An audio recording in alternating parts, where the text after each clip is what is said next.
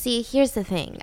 Today I decided that I was going to suddenly spur into the moment of being in a talking mood and talking about something, a crime that has been living rent-free in my brain at approximately midnight. So welcome. This is Midnight Stephanie, keeping my fiance up all night with some spooky stories. Like this, I don't know if I should do this all the time, but I feel like I should film my podcast at midnight because there's just like this very spooky vibes going on in this room. And the fact that I just said vibes just killed it all. I'm sorry. Hi, welcome to the Rotten Mango. My name's Stephanie Sue, and we're here with my fiance. Whatever, he's unimportant. I am the main character. I'm just kidding. I'm the side hoe. He's the side hoe. So please, we just let him have a microphone today. It's okay. I'm just kidding.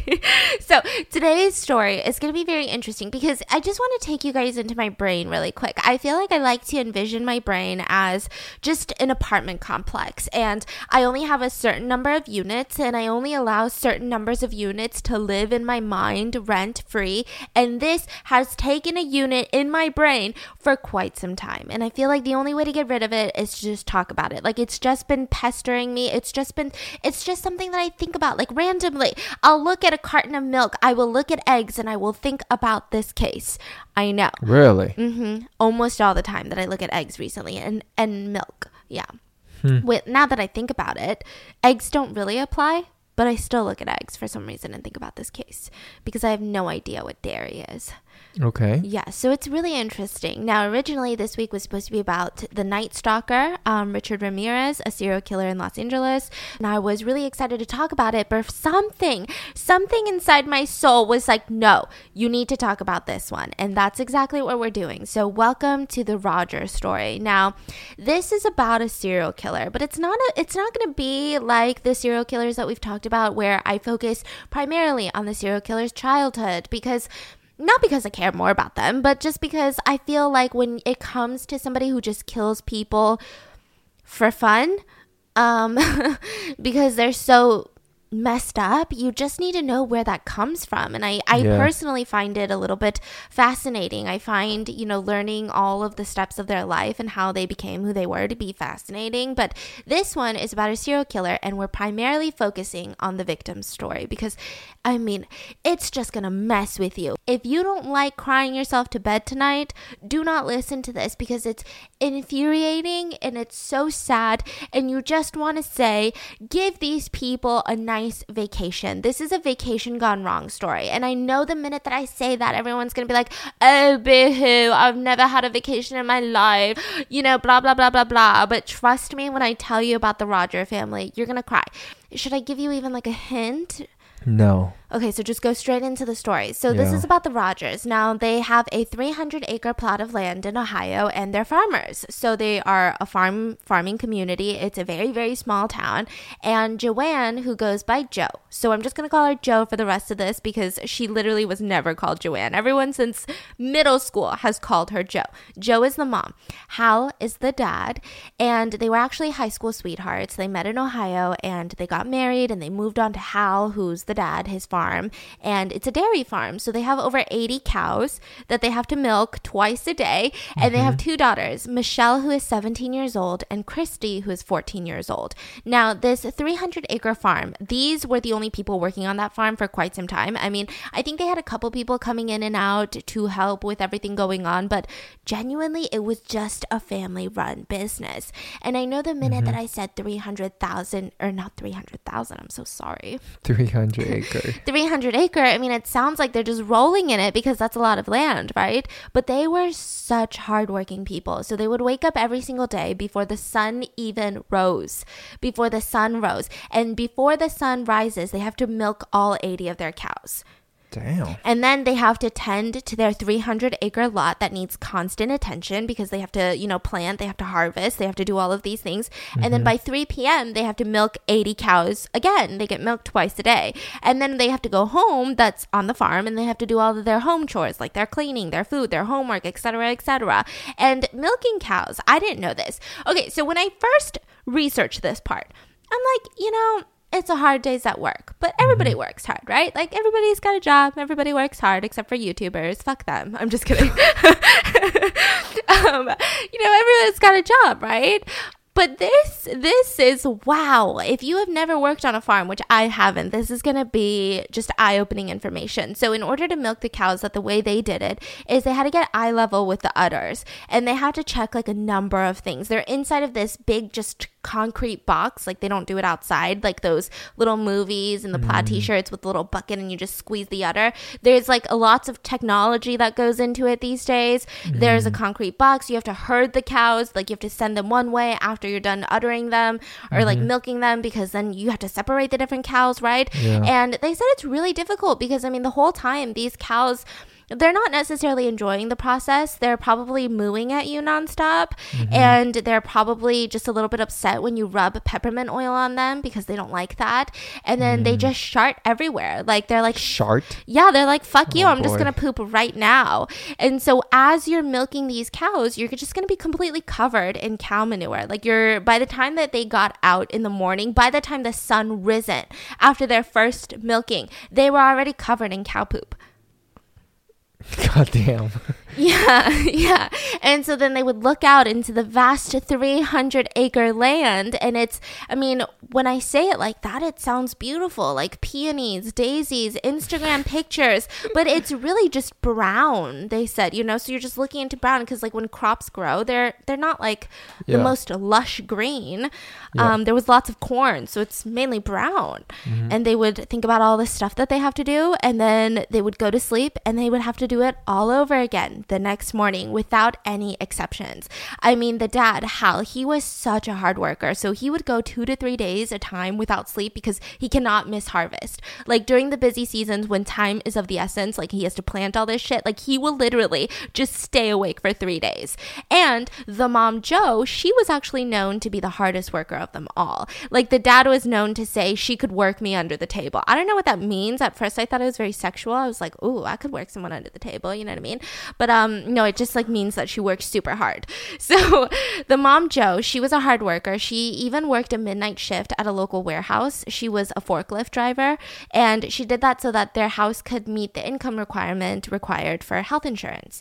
So they just were nonstop working, and that's what the parents were known as. They were described as a super hardworking family, high school sweethearts, and they were really proud of their farm. They did make a decent living, but Hal was really obsessed with the fact that he was proud of his farm. He said, you never should take a cow's milk. You should care for them until they give it to you, plain and simple.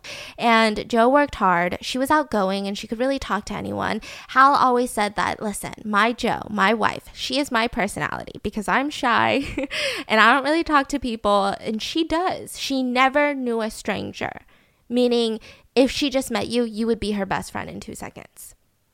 Okay, so she's super outgoing. Yeah, super outgoing, which is fascinating because Jo actually lived an incredibly sheltered life. So she grew up on a farm of her own with her parents, and by the time that she was right out of high school, fresh out of high school, she became pregnant with Michelle, and she got married to Hal while she was pregnant with Michelle, and her parents were so disappointed in her for some reason. They were like, listen, we're going to have a church wedding because that's what God intended, but you're not going to wear a wedding dress, and you cannot invite any of your friends. So they had a super low-key wedding, and then afterwards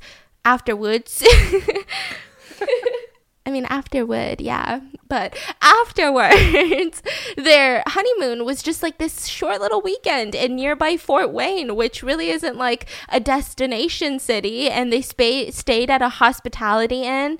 They just really didn't have anything luxurious in their life. All they knew was work. But Jo kind of made it work. I mean, she was super outgoing. Like, she would just sing, she would dance, and she would bring Hal out of his shell. And she would continue to write him all these love notes, even later on in their marriage. So it genuinely didn't seem like there was such trouble in paradise. Yes, they were so stressed from work, but at the same time, I mean, they had these 2 beautiful daughters. And when I say beautiful, let me explain. The daughters loved the farm. They loved the animals. They loved being around the animals. They gave each cow, they had 80 cows, they gave each and every single cow a different name. So normally with farms, they're given numbers, right? But they give every single cow a different name. And they weren't like cow number 1, like cow, you know, and like cacao, you know. They were all so different. They were like April, grandma, crazy. Like they all had their different personalities in each cow. And the girls would name the name after the personality. And they would know automatically which cow was which, right? And Christy, the youngest daughter, she was actually Hal's favorite daughter, which I feel like it tends to be maybe like a thing with dads and like the youngest daughter, right? I'm the youngest daughter. And Christy was a cheerleader. So she would gather all the cows around in the field and she would start doing her cheers in front of them as if the cows are their audience. And Hal always said, okay, like she's a good cheerleader because no cow is running away right now. So she must be doing something right. Like they loved the dogs, right? Not the dogs. This is all over the place. Mango's literally sitting right there. And I looked at her while I was finishing my sentence. And Mango's the name of my dog, by the way, and this podcast. And she's pretty rotten. Yeah, both the podcast and the dog are rotten. So it sounds like paradise. I mean, it sounds like farmland paradise. It sounds like what everyone on TikTok is like, guys, LA is overrated. I'm going to go live on a farm one day, and this is the life I'm going to have. Like, it genuinely sounds just beautiful, right? But it wasn't. So there was a man by the name of John Rogers. Now, John Rogers was very close to the family, as you guys can tell by the last name. He's part of the family. He's Hal's younger brother, and he's his business partner. So he actually owns 50% of the farm, and it was passed on by their parents, right? So the two brothers, they're living on this 300-acre plot land, and John, he's unmarried. He doesn't have kids, so he lives in this little trailer that's right beside the house. Now, trouble really started happening because he just was always known for being a little bit weird. People always said that he constantly talked about like going on secret missions. Like he was like, yeah, I'm going to go on a secret mission for the CIA next week. And everyone's like, you don't work for the CIA. And then he was like, oh yeah, you don't. I meant the Secret Service. And they're like, you don't work for the Secret Service. But they never really understood how weird and how scary he actually was, because one day the sheriff deputy would actually show up to the farm to arrest him for rape. Now, Roger's ex-girlfriend was staying with him in the trailer, so they were dating for quite some time, and then they eventually broke up, and they ended up just sharing the space. She was like, listen, I still need a place to live. Like, they made this arrangement. She was going to live in this trailer, and one day she came home at night, and she was attacked right outside the trailer, dragged into the trailer by a man wearing a mask. She was then handcuffed, blindfolded, and threatened with a knife, and then she was raped while somebody said that they were going to record it. So she went to the police and she was like, listen, I think there's a recording of me. I was just raped in my trailer that I live in with my ex-boyfriend. And guess what, detectives? The voice told me as they were threatening me, I think the voice was my ex-boyfriend. Like, he didn't even try to hide his voice. He wasn't like, hey, baby, like, I'm gonna... Wait, there's multiple people? No, it's just one. She came home with like the man in the mask, yeah. But it sounded just like her ex-boyfriend that she lives in this trailer with. So she's like, his own place. Yeah. So she was like, this is a little bit weird, right? And so she tells the detectives, like, I think it was my ex-boyfriend that I live with that raped me, because when he was talking, it sounded just like my ex-boyfriend. Like, am I crazy? And so the police get a search warrant and they search John's trailer, and sure enough, they find footage of the rape. So they take him to jail, and this was already really tough for the Rogers, because think about it. I mean, this man is your brother, it's your brother-in-law, it's your uncle, and he lived on this plot of land with you. You worked with him every single day. It was intense. And so then the detectives call Hal and Joe, and they say, hey, listen, you need to come down to the station. We need to talk to you for a second. And they said, okay, like, is it about John? Like, what's wrong? So they rush to the police station. This is after John is in jail already? Yeah, in jail. And they sit the parents down and they say, we think that Michelle has been assaulted. What? And they say, what? What do you mean? Wait, he's in jail. So along with the video of him raping his ex-girlfriend, we saw pictures of Michelle, and she was blindfolded and naked in a lot of them. And we also found audio tapes of a girl, and she was pleading and screaming to be left alone. And we felt as if the voice was a match to when we had talked to Michelle. Oh my God. And so they said, if it's okay with you, could we bring Michelle in to question her? And they said, okay. So they bring in Michelle, and she confirmed it. I mean, she said that he raped her repeatedly for the past 2 years. The harassment started when she was just 14 years old. So anytime that her parents were really busy or were out of town for the weekend, going to different areas to like work on other things, right? He would come to the house, tie her hands, and then rape her, and then threaten to kill her if she told anyone.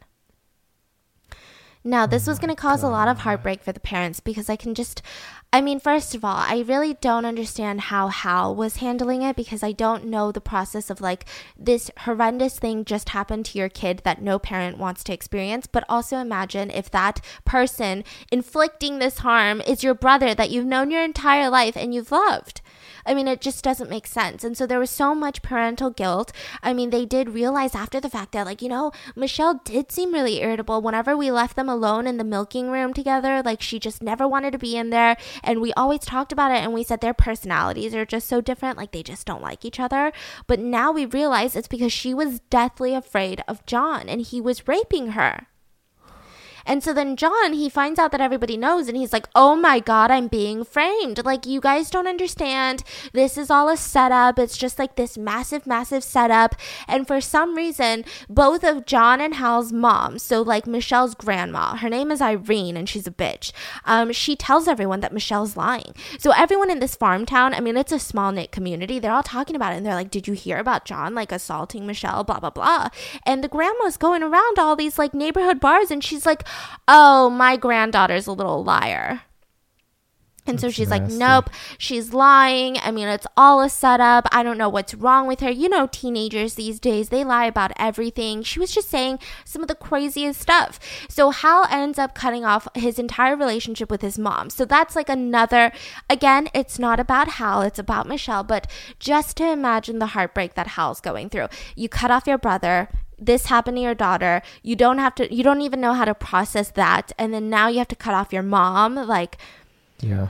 And I'm sure there's so much guilt involved. So then John gets charged for the first crime of raping his ex-girlfriend. And he gets 7 to 25 years in prison for the rape. And he just was never going to be charged with Michelle's crime.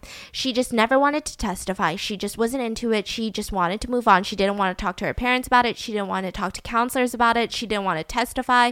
I mean, she said, listen, if you ever force me to testify, I'm going to move. Like, I'm going to run away. Okay. She was just so traumatized. Yeah. And so her charges were dropped, but thankfully he still got a prison sentence. And afterwards, it was intense. So Hal gets super depressed. He just doesn't really know how to process it. He doesn't really know how to handle this. He would spend, lots of days in the trailer, like just couldn't leave and couldn't look at Michelle because he didn't know how to even talk to her. Yeah. And Michelle, at first, she was really upset, but she was really strong. She was like, listen, I'm going to freaking move on. So she ends up dating a guy by the name of Jeff that she's known since she was in 7th grade. Mm-hmm. And he even gave her his high school class ring as like proof that they were a solid couple. That's what you do in high school. And it was going really, really well. And Christy, she was growing up, like knowing all of this. She knew exactly what happened to her sister. She knew what her uncle did. She knew that it could have happened to her. And she still grew up really just well acclimated. She was a happy person. She is a cheerleader. She's amazing at most activities. She was known as, people describe her as like a fireball. Like they don't really know how to explain it. Just like bubbly, but also sister? A fireball. Yeah. So for like Michelle, the parents and everybody else, she was very reserved. And so she was almost respected. But with Christy, she was only like 3 years younger, but she just felt so much younger. Like she just was so crazy bubbly and just so, she was like this little good girl, she wanted to do everything correctly and just wanted to do everything with like that cheerleading spirit. I see. Now, before I really get into the nitty-gritty of this crime, I just have a really quick question to ask every single one of you. Is there something right now in your life that's interfering with your happiness or maybe preventing you from like achieving your goals? Maybe you're a little bit scared. Listen, I was so scared to start this podcast. I almost didn't. For the longest time, people were requesting it. I was like, I just can't do it. No one's going to even care. I mean, nobody does, but that's besides the point. I'm just kidding. I just was so nervous. And one of the things that really helped me get through that stage was BetterHelp. BetterHelp. And I feel like I've talked about BetterHelp starting like years ago. Yeah. And it really just is such an easy way to get professional counseling, and it's done completely online. And I feel really secure with it. I mean, I know it's done securely, so I have a lot of confidence in this. And the way that it works is that BetterHelp will assess all of your needs and match you with your own licensed therapist. And you can actually start communicating with this therapist in under 48 hours. This is not a crisis line. It's not a self-help line, but it's actually a professional counseling done online. It's available worldwide. So if you guys are maybe English speakers and you guys live out of the country, especially during times like this, you're like, listen, I've got some thoughts. I want to talk to someone about it. This is perfect for you. And you can send a message to your therapist at any time and you'll get a timely and thoughtful response. You can also schedule weekly video or phone sessions, which is amazing because you never really have to wait in like that uncomfortable waiting room of, oh my gosh, like what if someone I know walks in and they're like, oh, like, is your marriage okay? And you're like, you know what? It's fine, Becky. Okay. Me going on a tangent. And it's really, really easy and free to change counselors because listen, when I went to in-person therapy, there would be so many times where I know that this person is reputable. They're amazing, but they just don't work with me. We just don't click. And BetterHelp is actually a lot more affordable than traditional offline counseling. And they also have financial aid available, which is amazing. But don't take it from me. You can actually read their thousands of testimonials on their website. You guys actually get 10% off your first month at betterhelp.com/rotten. betterhelp.com/rotten. Now let's get back to the farm bits, okay? Because every single day is no exemptions. You have to freaking work, right? So finally, Michelle and Christy at 17 years old and 14-year-old, they finally get a vacation. The dad, the mom was like, listen, a lot has been going on, okay? Like this has been a shit show for the past years. We've been dealing with the John Rogers situation. We've been dealing with all of our neighbors. We've been dealing with like this stigma of like something's going down in this house. And we finally feel like we've somewhat recovered. So why don't we take a massive vacation to Florida? They have literally 17 and 14 and they have never taken a vacation in their entire freaking lives, which is absolutely nuts, right? The most that they got, if they were lucky, was a few days at a local county fair. Like that's it. That was like the extent of like a vacation. So somebody else is taking care of the farm? No, not exactly. So the dad, Hal, he wasn't able to go. So it was really intense. He just felt like there was no way that he could leave the farm at all, ever. And he had to hold it down, especially because that year there was the spring rains. There was something messed up about the spring rains. They were a little bit late. So then it was raining a little bit later than it should have. So then he couldn't plant soybeans and corn and wheat. And then he had to plant them immediately. Otherwise he would miss the harvest. Yeah. I mean, it's really complex. I was like, God damn. And so everyone's like, that's not that complex. But I just, I'm just imagining the 300 acres that needs to be planted. It sounds very complex. And so he was like, listen, you guys have a good time. You guys prepared for this. I'm excited for you guys. I mean, just have the best time of your life, right? And so Joe decides to take the two girls and they're going to drive all the way to Florida. This was their first time going to Florida. Like they were so excited. And it was a full week. So the girls were planning this for months. They were talking about, okay, here's what we're going to do. You're getting me excited. We're going to go to the beach. Oh my gosh, they have Disney World. We're going to go to SeaWorld. And also, this was like in, back in the 90s. So we didn't know SeaWorld was evil. So please don't come for them. So they were like, we're going to go to SeaWorld. We're going to see Mickey Mouse. They were just getting so freaking excited. They were like, I heard the sun is like golden over there. I heard it's like pink and yellow and blue and just insane. And they're so freaking happy. So Joe, she ends up working her overnight shift the day before she has to go. They get back into the car and they make that drive. And Joe has a tendency to speed, so they got there relatively quickly. They went straight through Ohio, through Kentucky, through Tennessee, and they stopped in Georgia for the night. Which I'm from Georgia and I used to vacation in Florida all the time. So I feel their excitement of like that road trip of like, yes. And so they bring this Nikon camera and this was the one camera that they had and they were going to document everything with it. And this will later become very heartbreaking because a lot of investigators would eventually spend countless hours studying every single picture that was ever taken on this Nikon. And it would just burn into their memories. So they make it to Jacksonville. after their stop in Georgia, and they go to the Jacksonville Zoo, and that's when they just start taking so many pictures. They were like, look at that fucking giraffe, okay? Take a picture of that giraffe. So they're taking so many pictures. Then they go to Silver Springs. Silver Springs is very interesting because apparently there's something there that has a lot of notoriety. I've never really seen pictures of it. I've never even heard of it really, but there's glass bottom boats there. So it's like tiny little boats, and the bottoms are glass, and you hop on, and they just like row the boat, and you get to see all of the little things underneath. Those are cool. Yeah, and they were so excited. They were like, listen, it's vacation. We do what we want. And this was shocking for a lot of people because all three of them don't know how to swim. Like the two girls, they could not swim with any water that was taller than their head. So there must have been some level of fear, but we're also assuming that when you're on vacation, you have like no fear when you're that age, right? And they've only been on a boat a handful of times. Keep this in mind. They've only been on a boat handful of times. Okay. And mom, Jo, she couldn't swim at all. I mean, she was genuinely terrified of the beach. Like, she was so scared of swimming. And they went on this boat, and all these pictures show them having such a good time.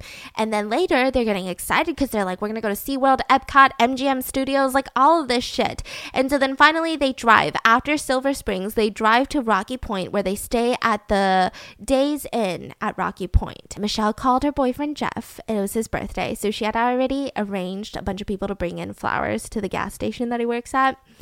And she just wanted to embarrass him. She was like, listen, this tough high school jock suddenly is going to get roses delivered on his birthday. Like, they're going to make fun of him. And so she talked to him. He was like, babe, like I told you not to. And it was really, really cute. And so then after that, we have the last picture of Michelle that was ever taken. So she ends up calling her boyfriend, and then she's kind of crouching in the motel room with this blue bikini top and these white shorts.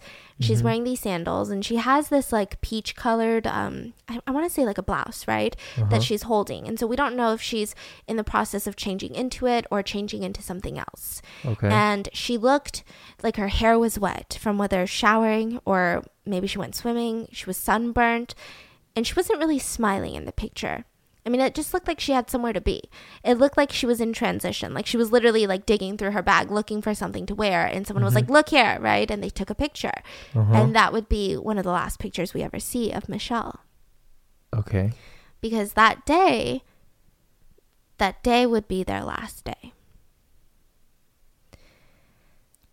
This happened after the phone call that she made? So she makes that phone call to Jeff. This picture gets taken, and there was a lot of talk. I mean, they talked to Hal, they talked to Jeff about, maybe we're thinking about going to Busch Gardens today, which is a sort of an amusement park.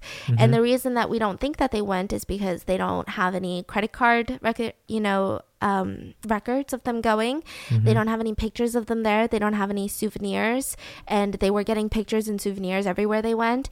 And it just seems like they didn't go for whatever reason. And they were seen having dinner at the motel by a witness who was also a motel visitor. He saw them having dinner. They seemed like they were having a great time. They weren't in danger. They didn't look scared of anything or anyone. They were in very good spirits, laughing. And then the last picture that we have from this Nikon camera was a picture of the sunset from the motel. From their room? Yes. Okay. And then they left that camera in their room. And then they got into a car. And Jo was holding an address. It was written on a brochure, and it was an address. And she drove in their car all the way to that address and then was never seen again. So that address was leading her from the motel to the boat ramp. Boat ramp? Yeah. Which where they one? have like a bunch of boats nearby. This is the one that was maybe like, I want to say 5 miles away from the motel. Is it a place that they've been or never been? No, never been. And the directions said on the brochure, it said, let me find this for you real quick. So was this the night or the morning? Are they going there as a vacation spot or? So the sun was setting, so it was about to be nighttime. We don't really know why they were going. We don't know who they were seeing, but they went at night. Yeah, but we know that this wasn't part of their itinerary. This wasn't something that they had planned in Ohio. They didn't know anyone. They weren't renting a boat at the boat ramp. Or at the dock. They didn't know anyone who had a boat. They didn't know anyone in Florida. Yeah. So this was a completely happened during the trip type of situation. And that was a Thursday. She gets in the car with her 2 kids with an address on a piece of paper, and they drive away, and they won't be seen alive ever again. What? I mean, I'm telling you, it lives rent-free in my brain. So then Sunday, this was Thursday. Now, Sunday, she was expected to be back in Ohio. She was actually expected to be back in Ohio on Saturday, but, you know, Hal was like, I'm just going to give them some leniency. Like, you know, it's fine. They're probably having such a good time. They're probably, you know, stopping by all these places and taking pictures on their way up, maybe. And he felt it was a little bit weird by the time it was Sunday night and they still hadn't gotten home because Joe had work scheduled tomorrow on Monday. Michelle had summer school tomorrow on Monday. I mean, this was just incredibly unlike them. Like, Joe was known for being timely. And I feel like I say that in so much crime. And I'm like, they were known for never being late, right? Yeah. But Joe genuinely was. Like, she was a workaholic. Like, she stuck by her word. Like, she would work all day on the farm and she would never be a minute late to her warehouse shift. Like, it just wouldn't happen. So it just was so odd. So he's freaking out a little bit, but he's like, you know what? Have some peace, Hal. Like, maybe they just got too excited on their first vacation. Maybe they have an explanation. Maybe it's okay, right? Meanwhile, in Tampa, Florida, a lot of other things were happening. So there was this sailboat called Amber Waves. And on June 4th, which was around Sunday night, they saw something floating in the water. And they were like, hey, get closer. Like, what is that? And so they get closer in their boat. And that's when they see a female laying face down in the water, floating. She was naked from the waist down. She had her hands tied behind her back. She had her feet bound. And there was this thin yellow rope around her neck. So they immediately radio the Coast Guard. They're like, holy short. We found a body. Like, we don't know what to do. I'm freaking out, guys. Please come help, right? So the Coast Guard, they're very, very quick to get there, but they weren't quick to get the body out because they realized that once they get there, that the rope on the neck is attached to something heavy that's trying to kind of hold the body down. Right? So they're like, listen, we don't want to move this key, crucial piece of evidence because obviously this is not an accident. This is not a suicide attempt. This is murder. Like, there's really no way around it. So they record the exact coordinates of where they are at sea and they cut the line and they bring her back onto the boat. And as that Coast Guard boat is going back to the shore, they get another call while they're still in water that they found another body. Wow. So the Coast Guard heads right over there. And it was, again, 2 people on a sailboat who saw a body floating. And it was in the same manner. Naked from the waist down, hands tied behind the back, feet tied, and a thin yellow rope around the neck. So then they rescue. And as they're rescuing, when I say rescue, I mean recovering the body. As they're recovering the second body, they get another call. Oh, my God. And they said, listen, we found another body. So they go and they find the exact same situation with the third body. And they bring all 3 bodies back. And it had been multiple days since they had been out in sea. So they were already in the decomposition phase. They were incredibly bloated. It was difficult. It took a week to identify these people. Like, they were like, we don't know who these people are. And we can't put their pictures out onto the news because you just don't do that once you've hit like the decomp phase or like when anyone's dead, really. And what they could tell was that they were Caucasian and they were fairly young. And that was about it. So when they start examining the bodies, they realize that all of them have duct tape on their mouths. That was also something consistent. All of the bodies, we can assume, were attached to concrete blocks that made them sink around the neck. So someone had tied this thin yellow rope around the neck and then tied it to this massive cinder block and then thrown them overboard. So how did they come back up? Still attached? Still attached. So I guess maybe the rope was too long, but also I think that they really underestimated what happens when you hit like the bloating phase of decomposition. Okay. And that's why bodies tend to float to the surface a lot. Okay. Right. And the first thing is the police and all these investigators, they're like, first of all, sexual assault must have happened because they're nude from the waist down. But it had been way too long for them being out in the water that they couldn't get any DNA. They also couldn't get solid 1000% proof that sexual assault happened. But we can only assume because it just doesn't make sense, right? There was no bullet holes. There was no knife marks. There was no anything of that sort. Yeah. So the police believe that they were probably bound, gagged, and then thrown alive to drown. There was no IDs on the bodies, and the bodies did not match any local missing persons reports. Now they're panicking. They need to catch the killer. I mean, they don't even know who these people are. That's just going to make things worse. First of all, you don't have the plethora of evidence as you would if you walked into a scene in someone's house. You already know the person, you know the victim, you have all of these blood splatter marks, you've got all of these DNA, all of these possible fingerprints, shoe marks, A, B, C, and D, right? You have all of that. But when you are thrown into the water, you really don't have anything. You can't even get solid evidence that there was sexual assault. So they're panicking to try to ID the 3 victims and to catch the killer, because at this point, I mean, this person could become a serial killer. This is 3 victims already, right? Yeah. So it was just a lot of panic in Tampa. Now, back home in Ohio, there was even more panic because Hal's panicking. He's like, what do I do? Where are my wife and kids? It has been days. I haven't heard a single thing from them. So he starts calling everyone and anyone. He starts reporting them missing to the local police department, to the Ohio Highway Patrol. Everything. He starts thinking, what if they were robbed and they were left with nothing? Like, what if they stole their car, their credit card, their cash and everything, and now no one will give them a phone to call me, no one will let them call me? What if it's that? Yeah. And then he was thinking, oh my gosh, on their way back, they got into a car accident and they're off on the side of the highway somewhere and no one has seen their car yet.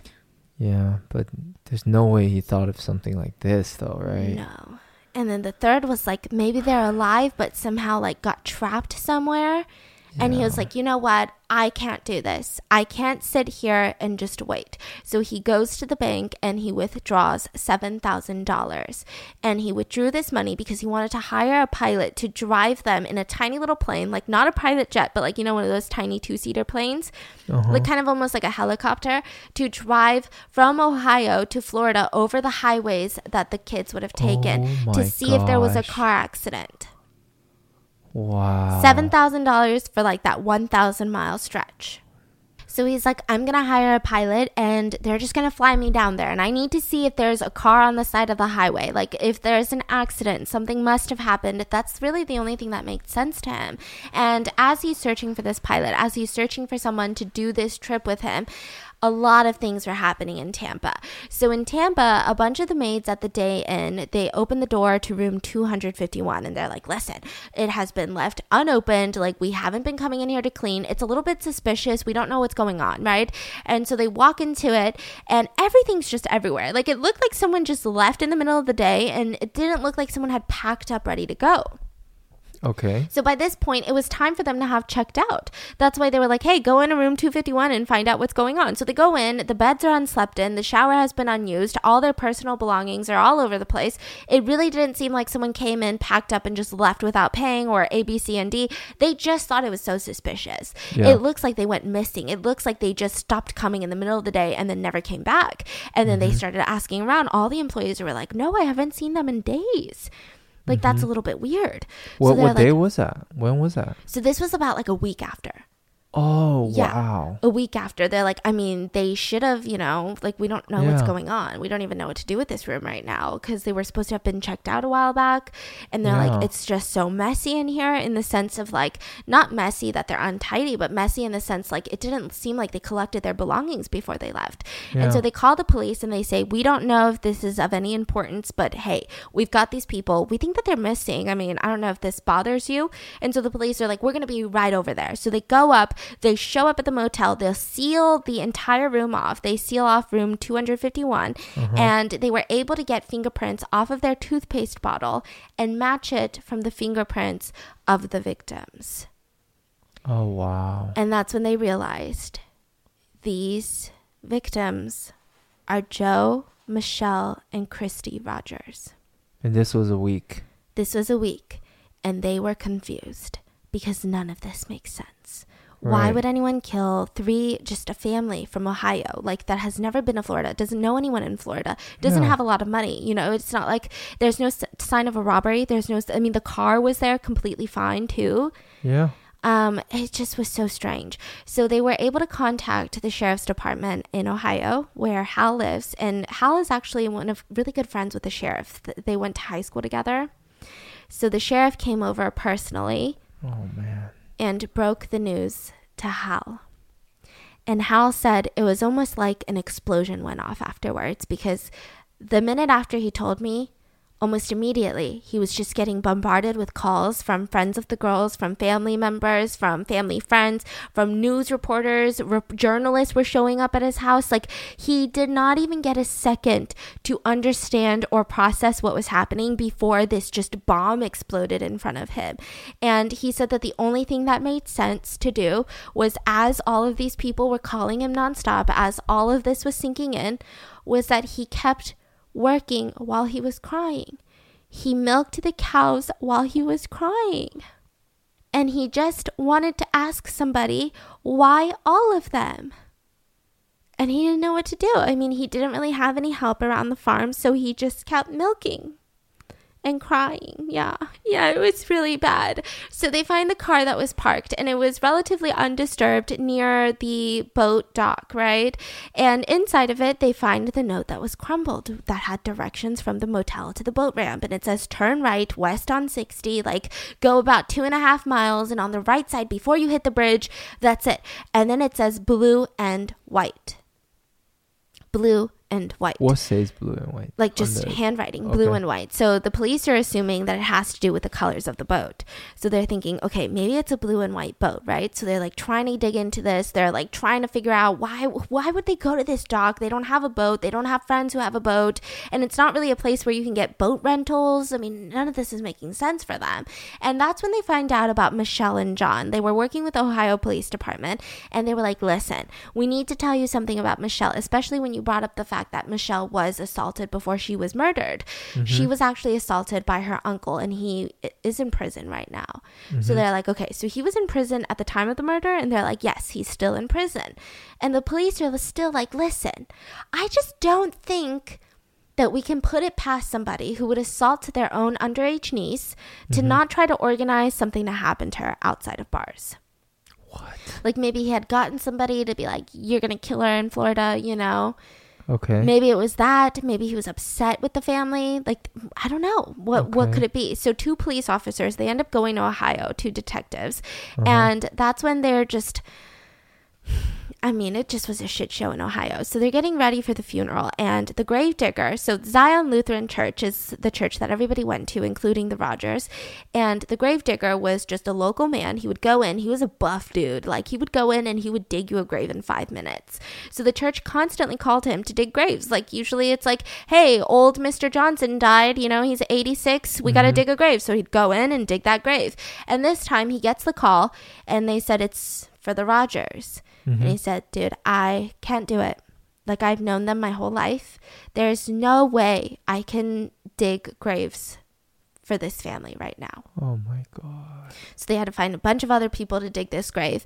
And when they went to the funeral, I mean, it was so sad. So Hal, he stayed till the end. And as each of his daughter's friends was walking out, you know how most coffins have flowers on them? Mm-hmm. He grabbed those flowers and gave one to each of their friends, just gave them a flower. And then once everybody had left the church, he said he wanted to be alone before they were buried, mm-hmm. right? And so someone stood outside the door, because there was about 12 news trucks lined up, and someone stood outside the door to stand guard so that no one would walk in while he was just alone with his family. Mm-hmm. And then he went home, he took off his suit, and he said he didn't know what else to do, so he just fed the cows. I don't know why that's so sad. Like, I don't know why that's so sad. I'm like, don't tell me he fed the cows. Yeah. And so the investigation in Tampa, I mean, nothing was coming from it. They were so stressed out. The cause of death officially was asphyxiation, but they don't know if they asphyxiated from the rope around their neck, like they were, you know, strangled by that rope, or whether it was from the drowning. And they had been in the water for about 3 or 4 days, so most of the evidence was completely moot. It was gone.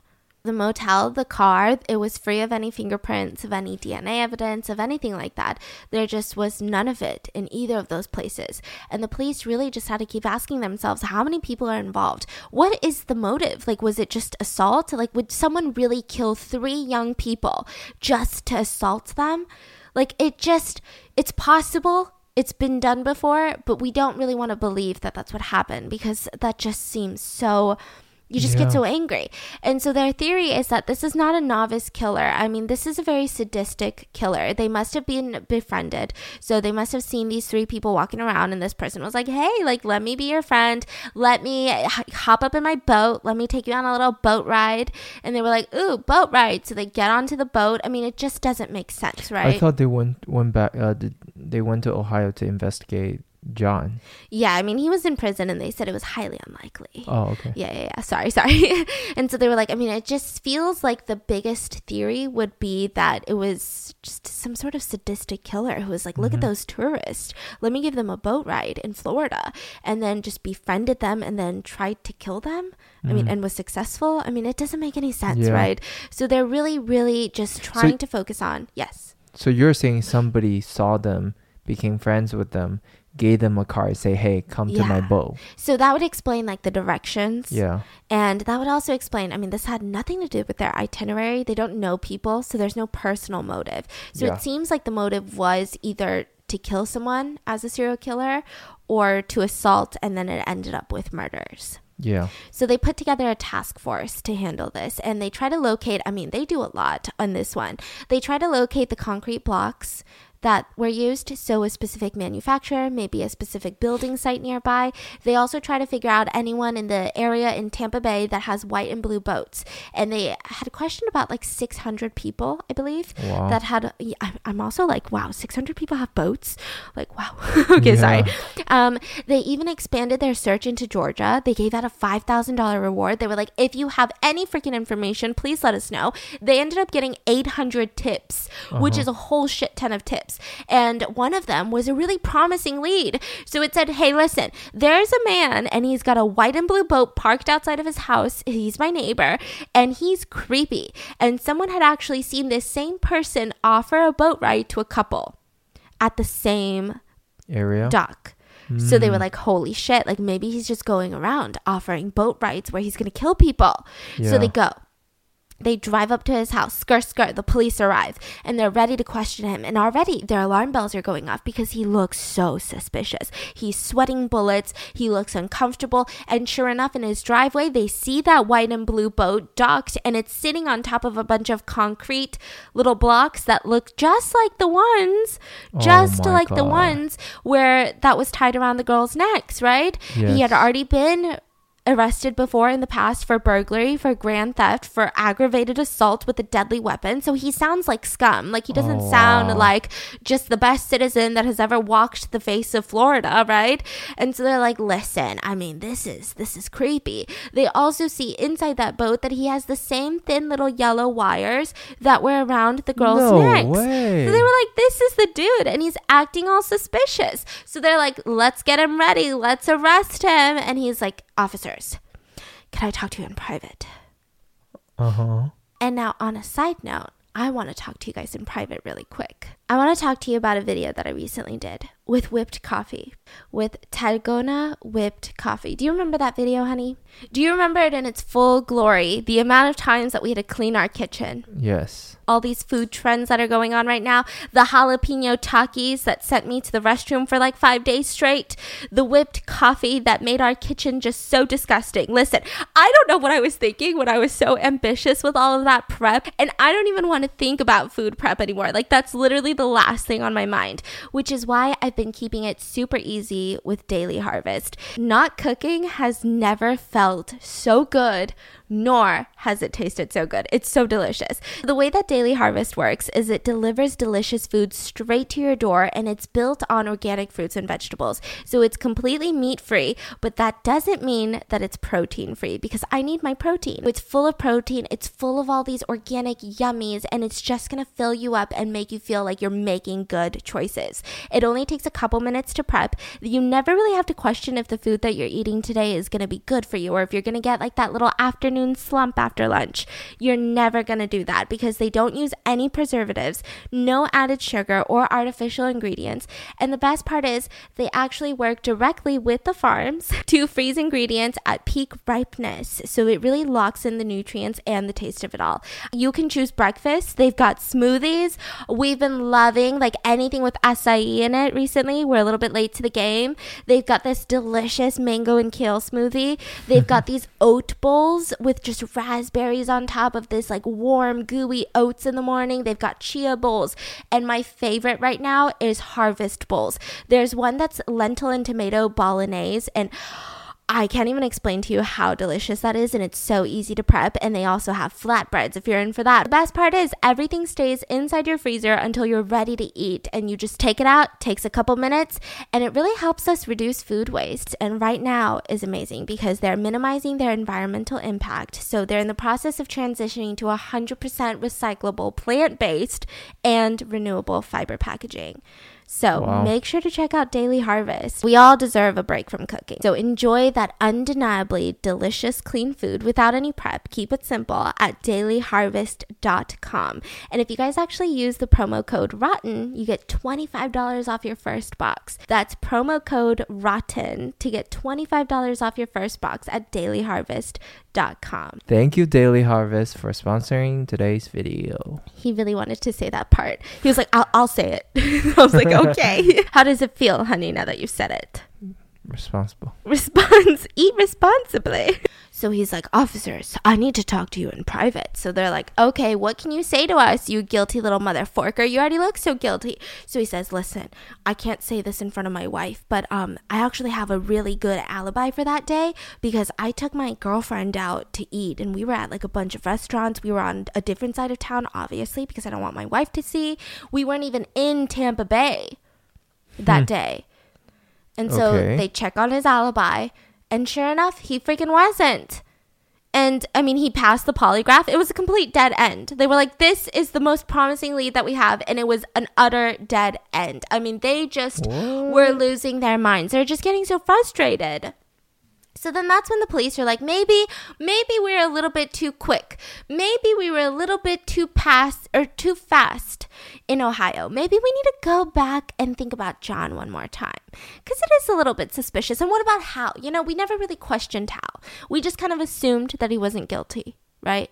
So they go and they talk to John. Now, what they knew about John was that nobody would be surprised if he had actually planned the murder of his family members. Like, nobody would have, like, just dropped to the floor, just shook, fainting. I need my fainting couch.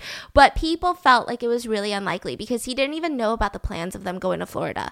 When he went to prison was way before they had plans to go to Florida, and nobody really talked to him. He never made any phone calls to anyone in Florida or any long-distance phone calls from jail. He never had money coming in or out. It just didn't make any sense. Now, on the other hand, though, Hal seemed a little bit suspicious because he had actually posted John's $10,000 bond prior to all of this. What? So when John, before his trial for the rape of his ex-girlfriend, he was allowed out on bail if he had the money, and Hal posted the $10,000 bond. And it was really the talk of the town. Everyone was like, this is a little bit strange. Like, this is the person who assaulted and raped your little daughter, and this is also your brother. Like, why would you ever pay that? And when the police asked about it, he said, his word is all he has. And before he found out about what happened to Michelle, he only knew about the rape of the ex-girlfriend, and he was so upset with his brother, obviously, about that. But he had promised to pay the bond, the bail. He promised to pay it. Okay. And then he found out about Michelle. And then that's when he was like, no, I'm not going to pay this. But then he was like, wait, maybe I can get something out of it. So he went to John and he said, I will only pay your bond, your bail, if you promise to sell half of the farm because I can't work with you. So he wants to take over the farm now. And so he said, okay. So he basically spent 10 grand to purchase the farm from the brother. But like the police were like, I don't know, still suspicious because, you know, this is your daughter's rapist. This doesn't make any sense. Yeah. And so he said, this is my word. This is what I said. And this is what I got out of it. And then the police go back and they go, well, listen, we checked your bank account. And here's what's very interesting, right? Is that you had a $7,000 withdrawal almost immediately after the murders happened. Almost immediately after the bodies were found, before you allegedly you know, didn't even know that they had been murdered. Who did you give that $7,000 to? Was that someone in Florida, maybe, that you had hired to kill your family? Yeah. And he said, no, I got that $7,000 because my family was missing and I wanted to fly a plane, a tiny little plane, get a pilot to fly from Ohio on the highway to see if there had been any accidents. Did he fly? No, he never flew. And so the he police still has the money. And so the police believed him. And as they're walking out, they turned around and they said, you know, we never really asked. So what happened to that $7,000? Yeah. And he said, oh, follow me. And they followed him to his truck, where they found $6,000. And they said, what about the rest? And he pulled out his wallet and he had $1,000 inside. So they were like, damn it. Like, not that they wanted it to be, you know, the husband, but they were like, it really doesn't seem like anyone's guilty over here. It genuinely seems like there's no suspects in Ohio. It must have happened in Florida. I mean, it doesn't make any sense. So now they're freaking out because it's so random. And that's what's scary about crimes. When crimes are random, the chances of it getting solved are so slim. Like, why would you do this? So it's getting so difficult. The case starts going cold, and the team, the task force that's dedicated to this case of the Roger family goes from 20 investigators to 4 and then to 2. As the case is going cold in Tampa, I mean, this just wreaked havoc in Ohio. So the investigators are in and out of Ohio, and when you have such a small town like that, when you have such a tight-knit community like that, and you have 3 people of the same family just go on vacation to Florida, like not even out of the country, because maybe that sounds a little bit better. We're like, well, we don't know what happens out of the country, right? But fucking Florida, really? Yeah. Die like that in such a horrific manner. So Jeff, Michelle's boyfriend, he was so angry that he couldn't even drive past the church they were buried at. He couldn't. He always took long roads to avoid that gravesite. He just couldn't find it inside of him to go. He was so angry when any of his friends left his eyesight. Like, he just was so crazy. He drove himself crazy, making sure he knew what his friends were doing at all times because he couldn't bear to lose another friend. He would be mad if anyone was talking to someone that they didn't know. And Jim, who's Joe's sister, so one of the victims, the mom, her brother is Jim. Okay. And he said that afterwards he started getting just insane nightmares, and he would just be so angry that one time his wife saw him and he was in the middle of the night, went to the barn, he got this empty soda can and just hurled it at the barn wall just over and over and over again, and nothing could make him stop. His wife's name is Colleen, so this is the aunt to Michelle and Christy. Yeah. And she was wrecked. I mean, she recently was also raped. They went on vacation to South Carolina, her and Jim, and she was at a beach and she was raped. Oh my gosh, what is going on? And because this happened to her and then it happened to her family, she just hated the world. I mean, she didn't know what to say. She felt like, people always say good things happen to good people. That's all bullshit. Like, the world is cruel and it's unpredictable and it just will fuck you over. Like, there's nothing good about this world, is how she felt. And then Hal, he was deteriorating. He couldn't even bear to sleep in the bed that he shared with his wife, Joe. He hated being inside of that house, to the point where his friends would tell the police later that he would knock on their doors in the middle of the night.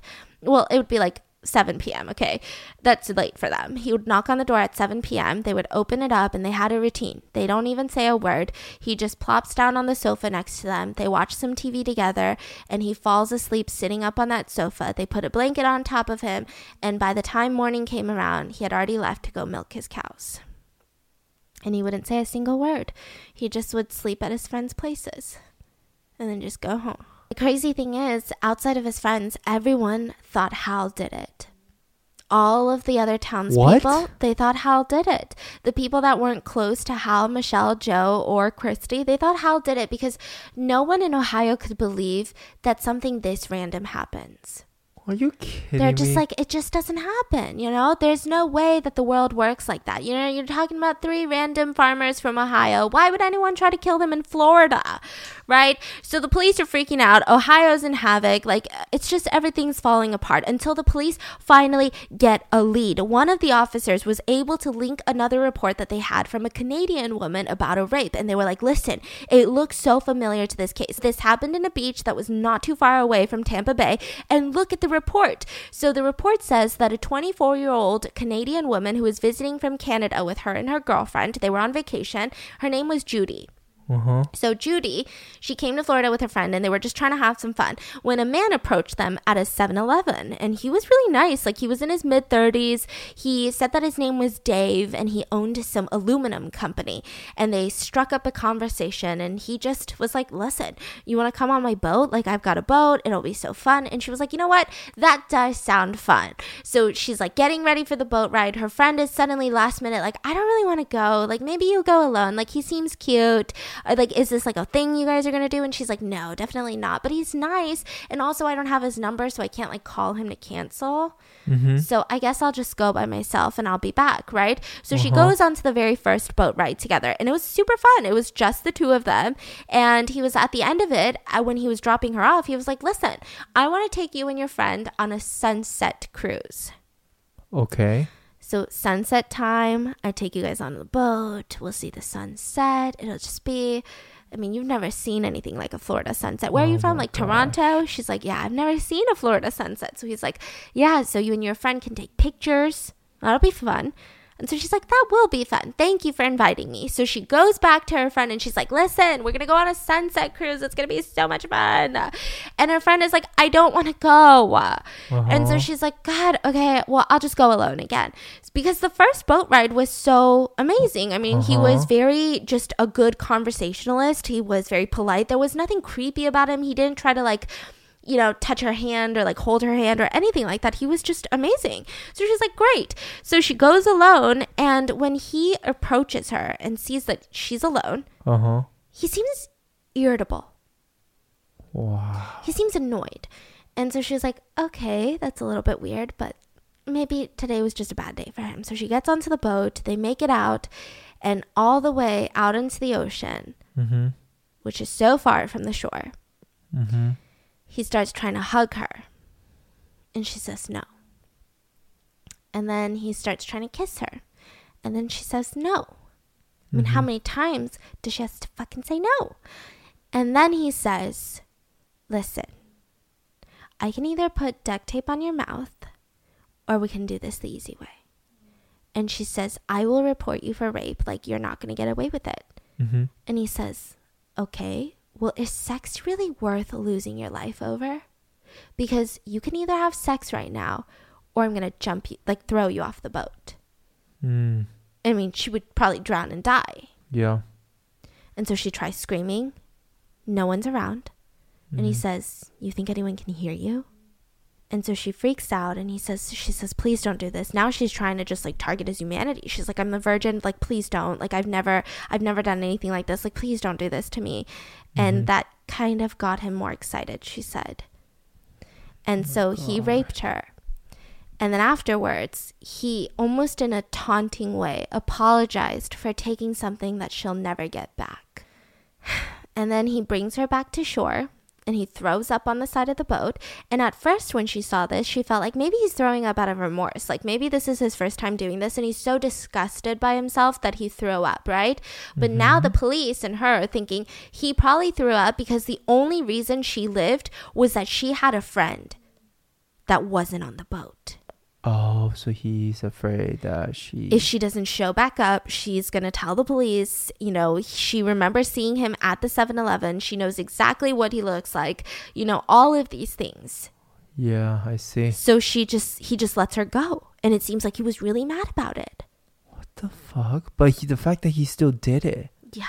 Now they're tying two and two together. They were able to contact the 24-year-old in Canada, and she was able to re-verify all of the information she had already provided. Yeah. And now the police are like, listen, this is insane because we are talking about this person wants multiple people on board. It seems like this is not an accident that happened with the Rogers. It seems like he intentionally wants multiple people on the boat.